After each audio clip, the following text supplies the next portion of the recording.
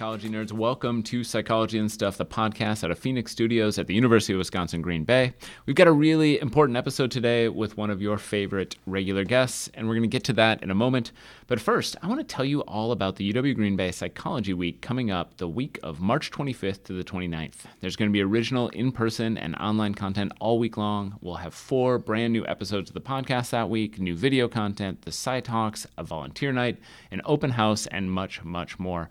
You can learn all about it at the Psych Week website at www.uwgb.edu/psychweek. And with that, let's get to today's episode. So today, we're going to talk about healthy sleep, how to get it, and what happens when you don't get enough. And to do that, we are bringing into that conversation a regular. That's right, it's my brain guy. He runs the Cogneural Lab here at UW Green Bay. It's Dr. Jason Cowell. How's it going? Oh, it's going great. I'm excited to talk about sleep, something that I think a lot of us struggle with. Right. So I was, earlier today, as I was preparing for this, I scrolled through the news, and every headline, it feels like, has something to do with sleep these days. Like, I'm literally looking at things about sleep disorders and chronic pain, how sleep can boost your body's immune response. Sleep modulates a word that I don't know. What is that word, Jason? You don't know either? Yes, nope. I stumped him. Yes, awesome. Well done. So, can protect against something. Poor sleep could clog your arteries. The best gravity-weighted blankets based on your sleeping styles. It would seem that a lot of people out there care about sleep. Is that a fair assessment? That's a completely fair assessment. I mean, it's something that, I too looked earlier today, just did a simple search for sleep on the Google, and lo and behold, everything comes up. It's an industry where people have spent thousands and thousands of R&D, well, actually millions of R&D dollars trying to figure out how can we get people to sleep better? How can we get people to sleep longer? How can you have more efficient sleep? How do we get into REM cycles, which we're going to talk a lot about that stuff today. But it's this fascinating industry that seems to make the news quite constantly. Like, how can we sleep better? Well, I've actually heard, interestingly, that this year they're really anticipating sleep aids kind of blowing up the same way energy drinks have blown up in the past. That, like, this is a thing that they're expecting we'll see a lot more of. And part of that is if you look at the news on sleep and any kind of sleep study that comes out, one of the ways is how is that spun? So how do you see these news articles coming out? And half of them are, okay, we found this thing where if you sleep deprive people for 3 or 4 days, what are the effects on cognition? And then the media story goes, if you don't sleep for 2 to 3 days, you have the equivalent of, a 0.1 alcohol level or something like that in your blood for your cognitive abilities. And it's these fascinating kind of scary stories that I think resonate with all of us where we're going, wow, my cognitive abilities are really impaired or my emotional abilities are really impaired just by not sleeping. So I think that's part of why it's an appealing content. Yeah. So, and I have big questions that maybe this isn't necessarily the form, but why Americans are feeling so sleep deprived. And I think right now I have a lot of questions about worry and about a host of other things that are driving this that we as a society are encouraging. But what I'm more interested in right now is sort of like, teach me about sleep. Why is it so important? What happens when we sleep and why is it associated with all these negative outcomes when we don't do it, I guess? Yeah. So, I mean, I'll get into some of the basics here. You had a guest, actually, who is a specialist in circadian rhythms and timing. Yes, last year, I believe. Lorenzo was on, right? Yeah, last semester. Last semester, there we go. And so he talked a lot more about circadian rhythms and how cells themselves have rhythms to them, timing-based rhythms. And where all this circadian, so circa means almost or about, and then dian, a day. So about a day is the rhythm that your body goes off of. It's around a 24-hour rhythm, and that has a sleep and wakefulness cycle, meaning there are certain hormones that are secreted at certain times of the day to get you ready to confront the rest of the day, to get you starting to calm down towards the end of the day. And these kinds of cycles correspond to light-based inputs that come in. So they're usually reset by things called Zeitgebers, which can be the light outside, but it can also be the screen on your cell phone. It can be even a Kindle, which has a little bit of backlighting to it oftentimes. That can be enough to actually do a reset to parts of your circadian cycle, which is part of why I think we confront this problem a lot, is that we're not used to being away from sources of light for an extended period of time, and that's one of the keys to this cycle happening. We know that if you pull certain cells out of a place called the suprachiasmatic nucleus, which is a small set of neurons that are sitting in the hypothalamus, those are the ones that are almost completely responsible for your sleep and wakefulness cycles.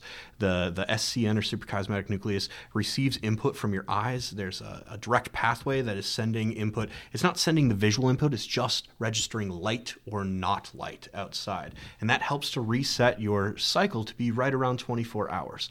If you have situations where you do shift work, your cycle can actually shift. So your 24-hour cycle is not ingrained so much that it will always be the case. If you're having weird shifts, or also jet lag is another instance of this where you can mess with that circadian cycle, because you're used to having light cues at certain times of the day and dark cues at other times of the day. And that usually lines up with what's going on from a circadian cycle side. So that's the first step of sleep. First step of sleep is, do you have a 24-hour sleep and wakefulness cycle? If you start to alter that, you start to get a lot of sleep disturbances. So if you do shift work, that's one of the, or shift work or medical residents are another case where this is well known, and you start to disrupt that normative sleep-wake cycle, you start to actually have really impaired aspects to cognition. What should sleep look like? The reason that you constantly hear 6 to 8 hours is that it takes about 8 hours for you to have enough cyclings into what's called rapid eye movement sleep that you can have the restorative effects of sleep. And so in the average adult, it takes around 8 hours for you to have enough of the cycles into REM sleep. I can go further into what that actually means. Yes. Yeah, let's hear about it. So, all right, so I'm starting to fall asleep. I'm sitting here, I'm getting tired. What happens? There are sleep stages that progress. The way that sleep stages are usually laid out is based off EEG. So EEG is a type of technology that we actually use in the lab here on campus, electroencephalography, but it's measuring electrical signals happening in the brain. And these fall along certain lines, as in they fall along certain patterns. In everyday life, as we're doing different things, our brain is operating in certain in certain frequency bins, meaning between 8 and 13 hertz, so 8 to 13 times of that wave hitting every second. That's the kind of frequency where we have this alpha type wave happening. And alpha gets heavier, there's more alpha as we start to get more bored, more tired. We have things called beta waves. Beta waves are the things that are stronger. There's more of them usually as we are engaging in cognitive thought, or right now trying to pay attention, or our everyday lives. All of these exist to a little bit of an extent, with the exception of delta, which rarely exists in waking life. But all of these exist in our regular EEG. The biggest difference as we start to fall asleep is we go from a kind of asynchronous EEG, meaning all of these waves are forming a really complex waveform that we can get, to it starts to look very cyclical. It starts to have a pattern to it. And those patterns then are what, if you've ever taken an intro psych course or an AP psych course and you've heard about stages of sleep, that's really where these patterns come from. So the patterns are, you start off in non-rapid eye movement sleep, and you go stage 1, 2, 3, 4, and then you go 4, 3, 2, and then you usually skip into REM sleep. And you keep cycling through this set of stages throughout the night. The difference that happens across the course of the night is the first 4 to 5 hours of sleep rarely hit REM sleep. So you get into REM sleep, but you only spend several minutes in REM sleep each time. Throughout the course of the night, you progress through the other levels faster, and then you spend a more concentrated time in rapid eye movement sleep. And rapid eye movement sleep is what we think is actually the most important piece of the restorative effects of sleep. So between hours 5 and 8 usually of sleeping is where you're spending more of your time in rapid eye movement sleep. So if you're sleeping less than 5 hours, oftentimes what happens is you're not getting enough of the REM sleep to happen. So rapid eye movement sleep as compared to regular REM sleep is oftentimes where you're having your deep dreams. It's also where there are pseudo anxiolytic or paralyzing effects that happen to your body. So you have certain things are secreted in order to keep the rest of your body relatively still so that you're not having massive muscle movements in the middle of sleep. So when you enter a REM cycle, you actually have the secretion of this to stop activity from happening in major muscle groups. And so it creates a pseudo-paralytic effect to most of your body. That's natural in REM sleep. That's what's supposed to happen so that you're not randomly walking off in the middle of having a dream. A lot of sleepwalking and things like that are actually occurring pre-REM sleep or in the cycling within the stages themselves. So I have a question about that because I've talked to people who've said that when they were sleepwalking or sleep moving around that they thought they were acting out their dream. Is that not the case, or there's some argument that might be. There's Okay. some argument that it's not. So it's Okay. hard to measure. If you think about sleep, the issue with studying sleep in the lab and why I can't give you a great answer on this is that the sleep that you have in a sleep lab is oftentimes you've got an entire EEG on your head.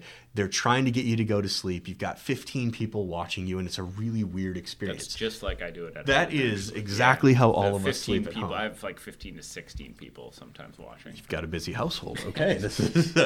But the weird thing is, I don't actually know the answer to that question because it's hard to replicate those kinds of anomalies in a sleep lab. So we can't say exactly what's happening in the brain, can't say exactly what stage you're in. So there is such thing as dreaming that's not REM cycle dreaming, that's non-REM sleeping.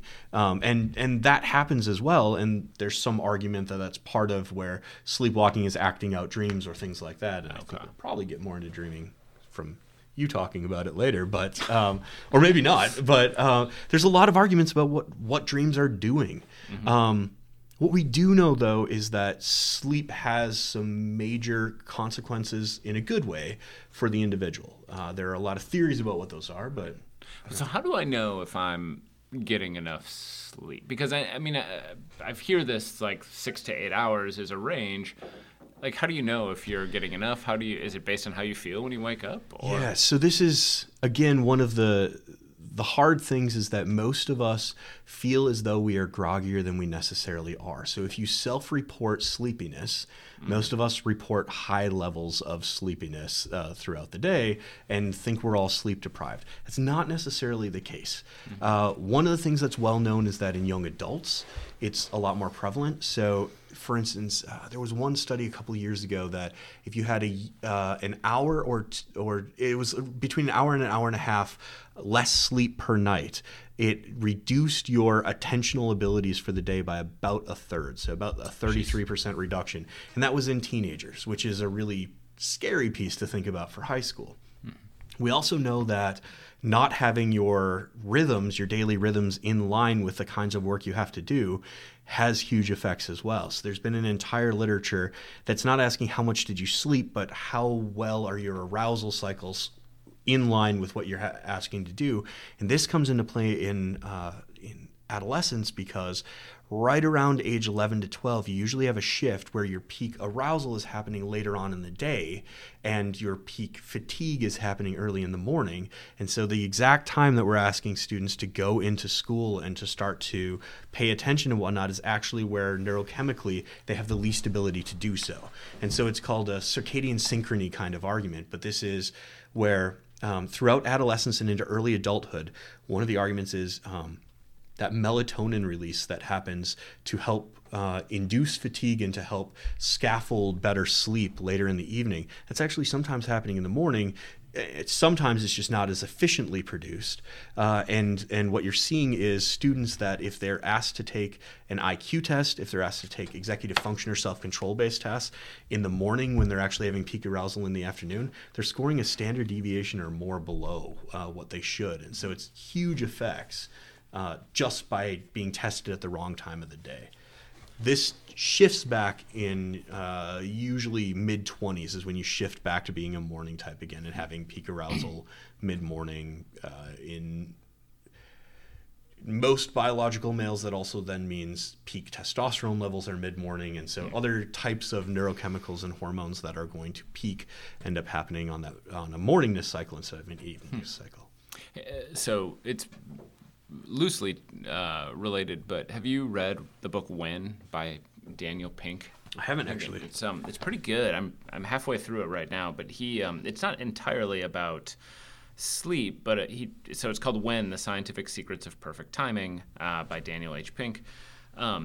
It's pretty interesting because he actually covers a lot of what you just talked about. So it's not all related to sleep, but he talks about the research you just mentioned about testing and things like that, and about how just changing schedules can lead to increases in that. Yeah. And that's the tricky part about sleep, which is we think of sleep as the time that I am laying down, closing my eyes, and restoring whatever it is that I'm restoring during sleep. But in reality, it's sleep that's then influencing, and the lack of sleep that's influencing our arousal cycle throughout the entire day. That's then influencing our next sleep. And so it's this constant cycle going back and forth, which is why it's hard to tease apart circadian rhythms from sleep as a whole. Right. So you mentioned whatever it is that we're restoring. What are we restoring? Yes, there are four major theories that have been out there about what it is that sleep's doing. Some of them have really good evidence right now. So the one that I constantly talk about in class and the importance of sleep has to do with memory consolidation. One of the processes we know that's happening during sleep is that for some period of time after you've learned a new task or had some kind of experience, that encoded aspects of that are being stored by the hippocampus, so one of the areas subcortically in the brain that's responsible for parts of memory, and then they're offloaded to other parts of the cortex. But that offloading process is thought to usually happen during it definitely happens during rapid eye movement sleep, and some have argued it might happen during non-rapid eye movement sleep as well. So if you interfere with sleep cycles, you actually interfere with the consolidation of long-term memories and thus the retrieval of them, meaning you can't remember things as well. So if you're pulling all-nighters before exams, it turns out you're actually defeating the entire purpose of what's going on because you're trying to remember these things for some period of time. So pulling constant all-nighters ends up yielding less retention over time because you're not consolidating things to long-term memory. There are more evolutionary arguments that have less to do with memory consolidation and have more to do with one which is having to do with scarcity of resources and making sure that you're not hungry at all times. So we use less metabolically when we sleep, and so it's thought to be slightly protective in that we go into a hibernation kind of aspect during sleep. So we're using less resources, which means it's less trying for the individual. And some of the evidence, that's always a different kind of evidence because it's evolutionary. So if you look at species, for instance, there's some work in the 1970s that looked at cross species and looked at the safety and security that species have. And it turns out the less security, physical security a species has, the more out in the open they sleep, et cetera, the less time overall they sleep. And so it seems to be highly related to how secure you feel. Some of the other arguments have to do with sleep as well. So we've got sleep as restorative in general from a physical sense, meaning it allows time for cells to recover. It allows time. There's arguments about free radicals that this is partially a time that your body can cleanse a little bit because it's less devoted to some of the other processes that are going on. And the last one you kind of mentioned when you were talking about sleepwalking, which is maybe it's about simulation. There is some argument that sleep is about, in conjunction with that memory consolidation part, that it's partially about simulating potential events in the world and potential responses. It may also play back to that memory consolidation one. It may also be that, who was it? There were, Francis Crick actually made the argument that sleep is about being able to eliminate the unnecessary associations that are oftentimes happening. So we all casually walk around the world and we make assumptions about how things are interrelated, and we constantly form some kind of hypotheses about all of this. And part of what he argued sleep is about, and there might be some evidence for this. Part of what he argued is that sleep helps you to prune off these dendritic spines that are, so parts of your neurons that are growing from new experiences. You might be able to prune some of the ones that are unnecessary to get rid of these false kinds of relations that don't actually exist, but just because you're awake, you're seeing them. Mm-hmm.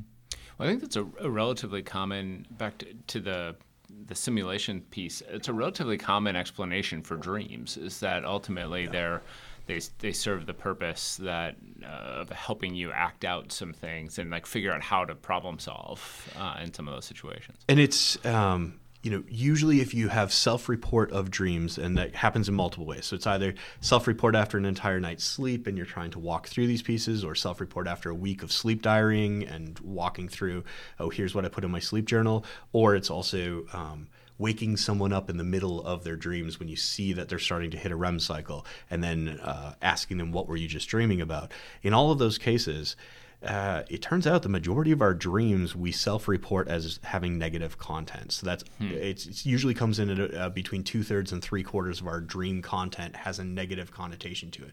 And that's an interesting piece because it is kind of simulation in a way, which is let's play out the worst consequences and then maybe things get better in everyday life when the worst consequences don't happen. Right. Interesting. Yeah, well, and that is consistent too with like research on nightmares. That finds that groups that evolutionarily would have been most vulnerable, like children, are more likely to have nightmares than, and so that speaks to the idea that there's like this problem-solving element there that. And it's hard because we've moved so much away from dream interpretation whatsoever. Yes. Like that's, as psychologists, that's a no-no for us. But it's an interesting piece, which is there seem to be some consistencies. So one of the things that does seem to go in has a lot to do with the topic we haven't covered as much, which is stress. So if you have excessive stress going on in your everyday life, the content of your dreams will likely take on quite a negative characteristic. And this also happens when you're talking about clinical psychopathologies as well. So this is something that individuals that suffer from post-traumatic stress disorder or depression, oftentimes what you see is the self-reported content of dreams has more of a negative quality to it.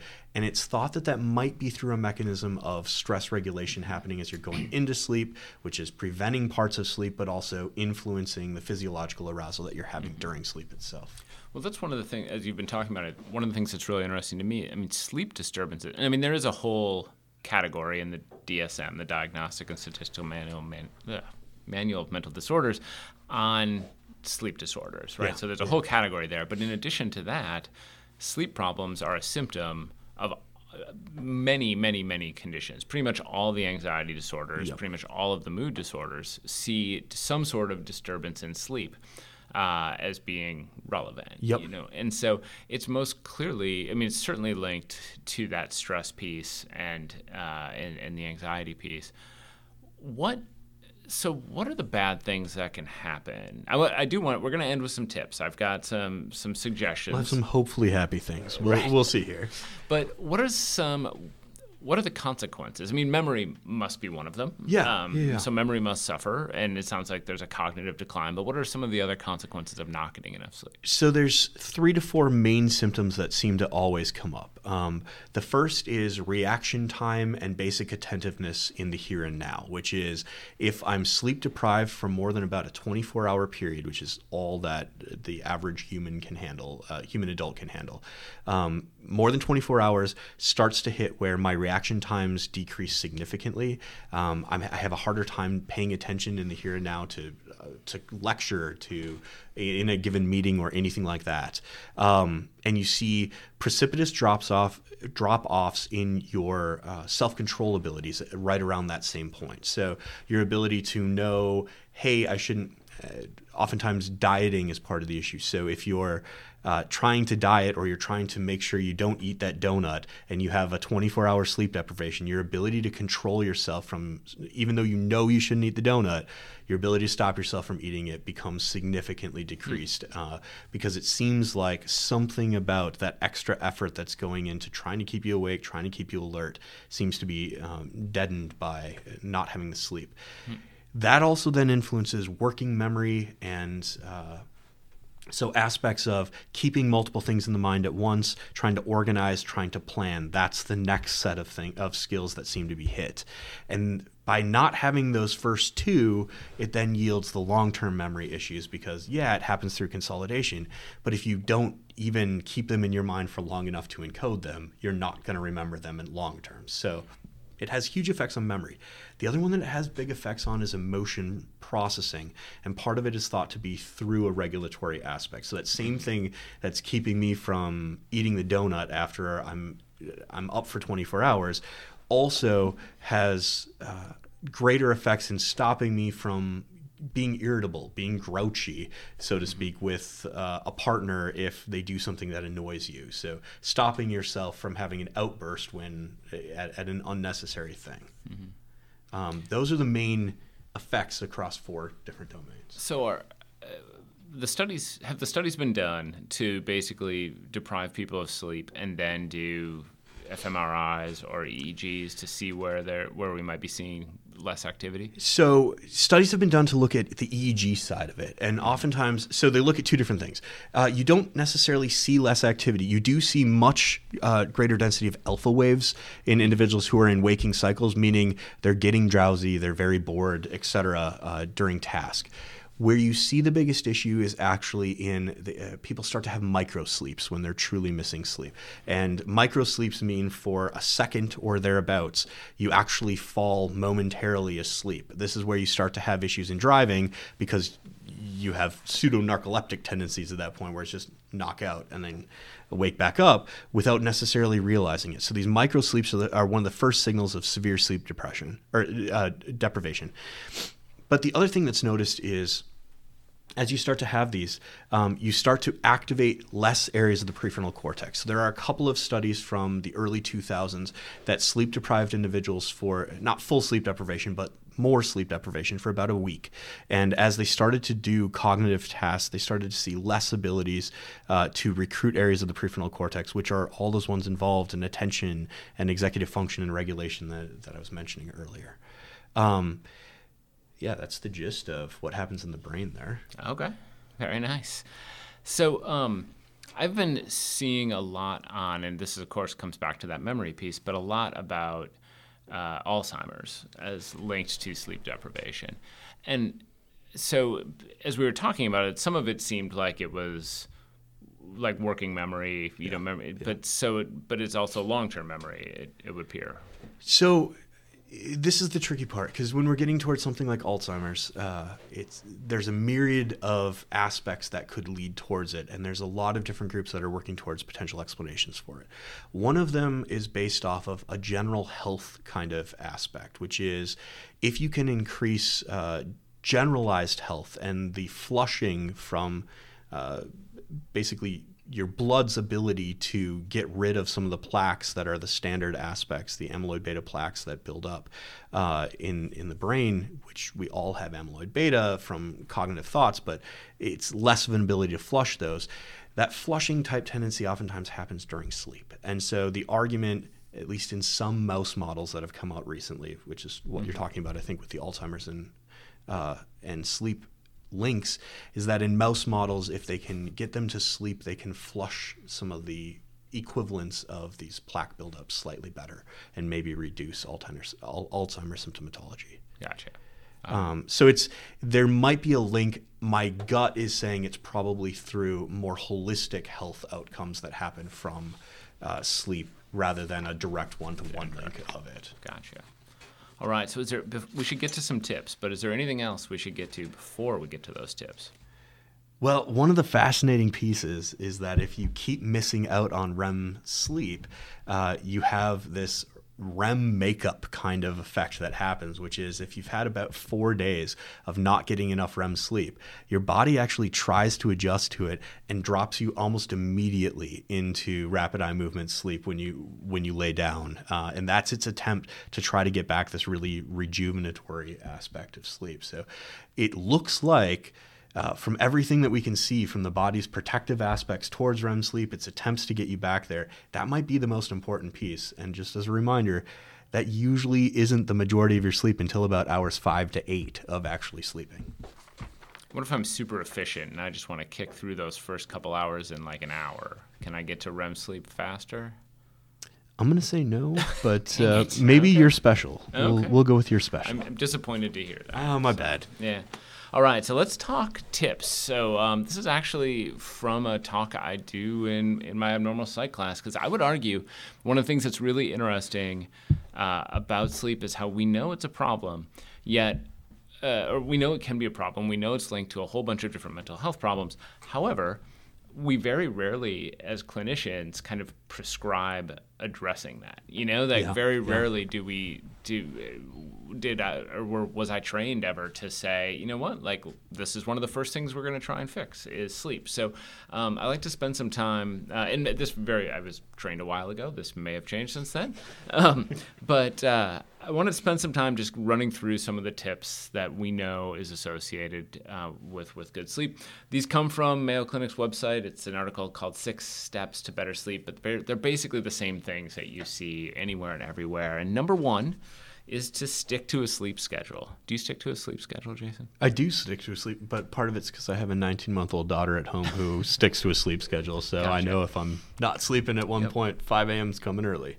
Yeah, and I think that's that is actually really important. Like I have found for myself personally that I fall asleep much, much more easily now than I did when I was younger. And part of that is that I'm going to bed at approximately the same time every night. And so there's something about my body being prepared for that's jumping back into those cycles that we were talking about, which is your sleep-wake arousal cycle. One of the worst things you can do, theoretically, is on the weekends do I'm going to sleep until noon and stay up until 2 or 3 in the morning. You're actually not supposed to have a lot of deviation from your weekday to your weekend schedule. Otherwise, it really does mess with your sleep cycle. Well, it's funny when I talk to students about when I give this talk in class, and it's funny how students really sort of balk at this one in particular, right? Because so much of their life doesn't work this way, whether it's work schedules that tend to differ over the course of the week, or as you said, classes that are early on weekdays, but then they've got free time on weekends, and so they sleep in later. That this is the one that they really, I think, struggle with the most. Yeah, and I think that's part of what comes to, I'm guessing at some point we'll get to reduction of stress, but part of the stress part that happens here is when you have less control over your own schedule, you have less control over what's denoting your sleep times, and that has its own consequences too. Yeah. Step number 2, pay attention to what you eat and drink. So you shouldn't go to bed hungry, but you also shouldn't go to bed stuffed. Paying attention to that. Also avoiding things like nicotine, caffeine, alcohol, things like that.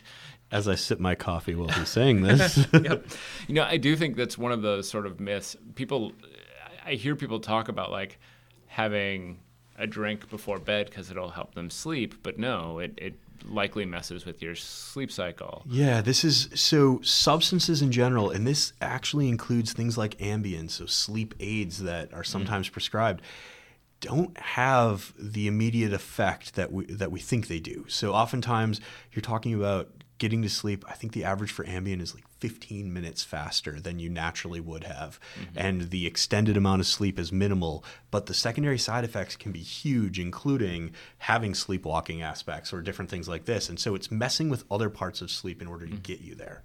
Is Ambien the one that people were eating all sorts of weird stuff? Yeah, that's the Ambien. Like buttered cigarettes was the one that I had heard. Like, somebody ate like a buttered cigarette sandwich when they were on. That one I haven't heard about, but really the Ambien eating at night without realizing it is a big thing. And so it's eating lots of calories in the middle of the night without realizing it, but then also eating weird stuff.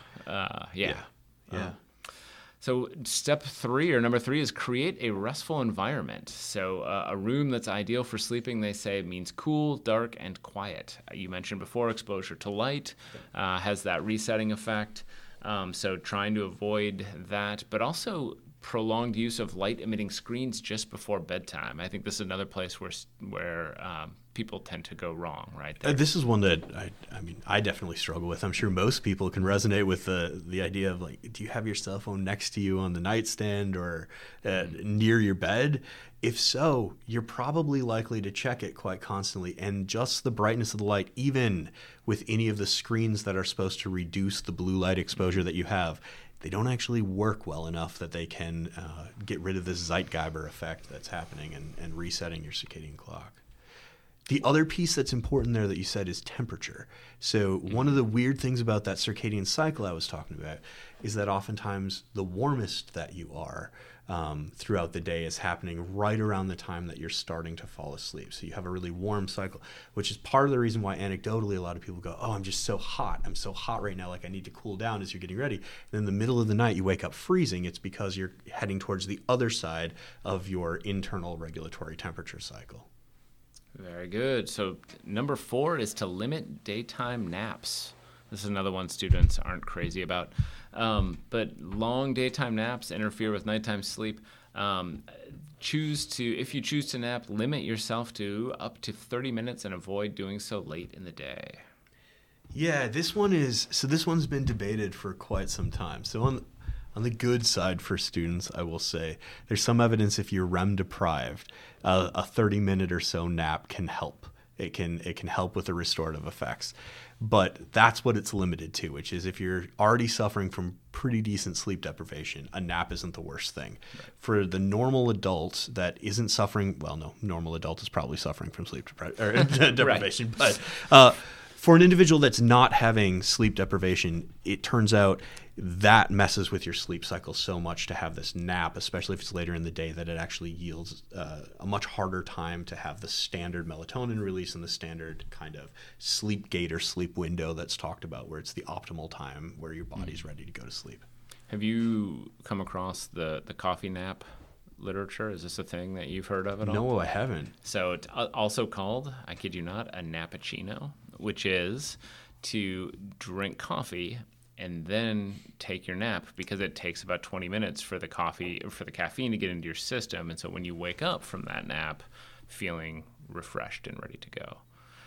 This is brought up in that book When that I mentioned before, that there's according to that book, some research supporting this idea that like it has this restoring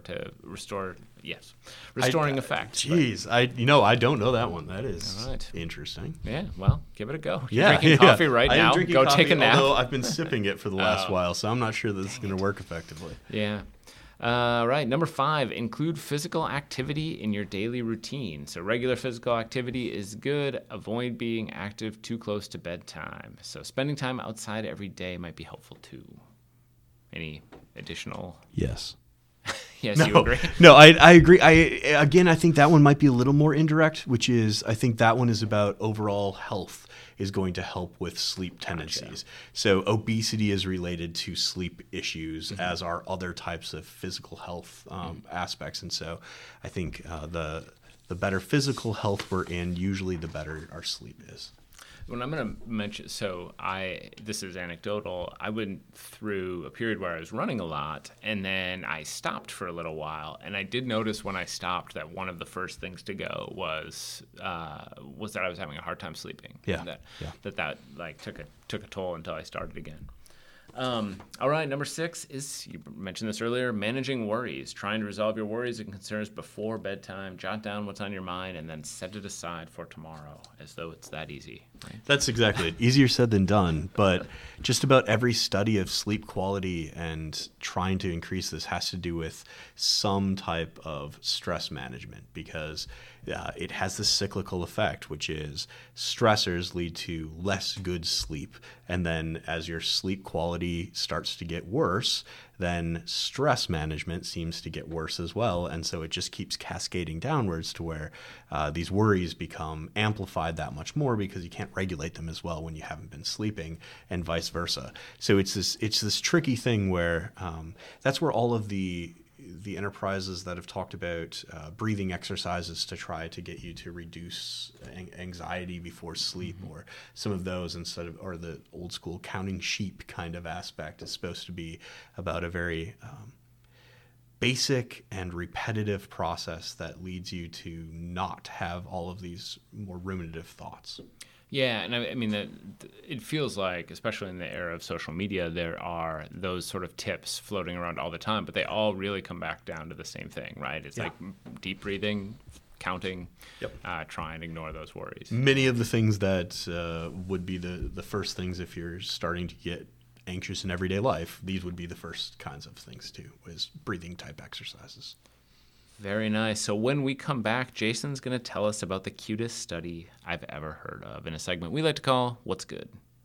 All right, psychology nerds, it's me, Ryan Martin, host of Psychology and Stuff and All the Rage, and I'm here to tell you about something really cool we have coming up in the UW Green Bay Psychology Department.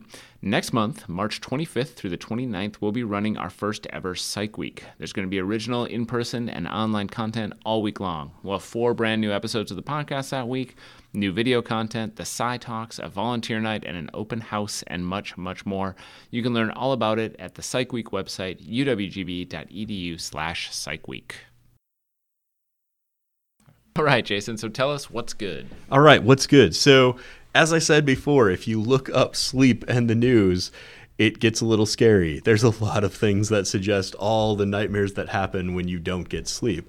But there's a recent study in the last 2 weeks that just came out and talks about one potential solution. So one potential solution, they did this in mice and they did this in young adults. That's the cute part. The cute part is those mice. And Dr. Martin is talking about rocking mice. So the key here is rocking, and not the hard rock or music kind of rocking, but actually rocking back and forth like in a hammock. It turns out that one of the solutions that has been brought up is if you can have a little bit of physical movement during sleep, it might increase sleep quality and expedite you getting to sleep in the first place. So this worked really well in young adults, where if they were rocked ever so slightly during the start of sleep and during sleep itself, they got to sleep on the order of what an Ambien would be, so about that 15 minutes faster, and then slept much longer than they would normally sleep, and self-reported that their quality of sleep was better. The mice had to be rocked, I believe they said something along the lines of 3 times as fast as the humans for it to work effectively. So Okay. it's a little less cute. That's it's more less like cute, yeah. really rocking those mice back and forth. But the mice also fell asleep faster and stayed asleep longer. So this is a new but potential solution, which is that a slight rocking motion might actually help with sleep. So if I wanted to apply this to my own life, what is the... I mean, you get a mouse, you put it in your hands, and you just shake that thing back and forth. That is helpful. That's actually not the part I meant. Oh, my bad. But all right. how do I embrace the rocking strategy? Like, do I have to ask my wife to just stay up and shake the bed for me? I've also been trying to figure out the practical implications of this, including ways that I could rock, and I'm not sure outside of a hammock how to do that. Okay. Well, I did mention that there are 14 to 15 people watching me sleep at Yeah, night. Maybe one at least of them one of can those do it. 14 to 15 can rock you. Outstanding. So that is going to do it for this episode. Special thanks to Jason once again for donating his time to the show. Jason, do you have anything to add? Nothing to add, but thanks again for having me on. It's always a pleasure. Thanks for being on. So where can people learn more about the lab? What's the strategy for that? Right now, you can go to the UWGB psychology pages, and we have some presence there. We're trying to get a website up and running within the next couple of months, so hopefully you'll be able to go that way. Outstanding. We're making it. I'm going to plug the tour that we're creating. The lab tour as well, yeah. We're doing a virtual lab tour that you'll be able to come check that out. So that'll be it'll go live during Psych Week, actually. So very cool. So if you want to learn more about sleep, you can find us on Facebook or Twitter by searching Psychology and Stuff. Go there for additional information about Psychology and Stuff, ask questions, or even suggest an episode. I also want to thank our producer, Kate Farley, and our new intern, the Phoenix Studios intern, Preston Fisher. I want to thank our podcast artist, Kimberly Vlies, and our fabulous intern, Shayla Warren.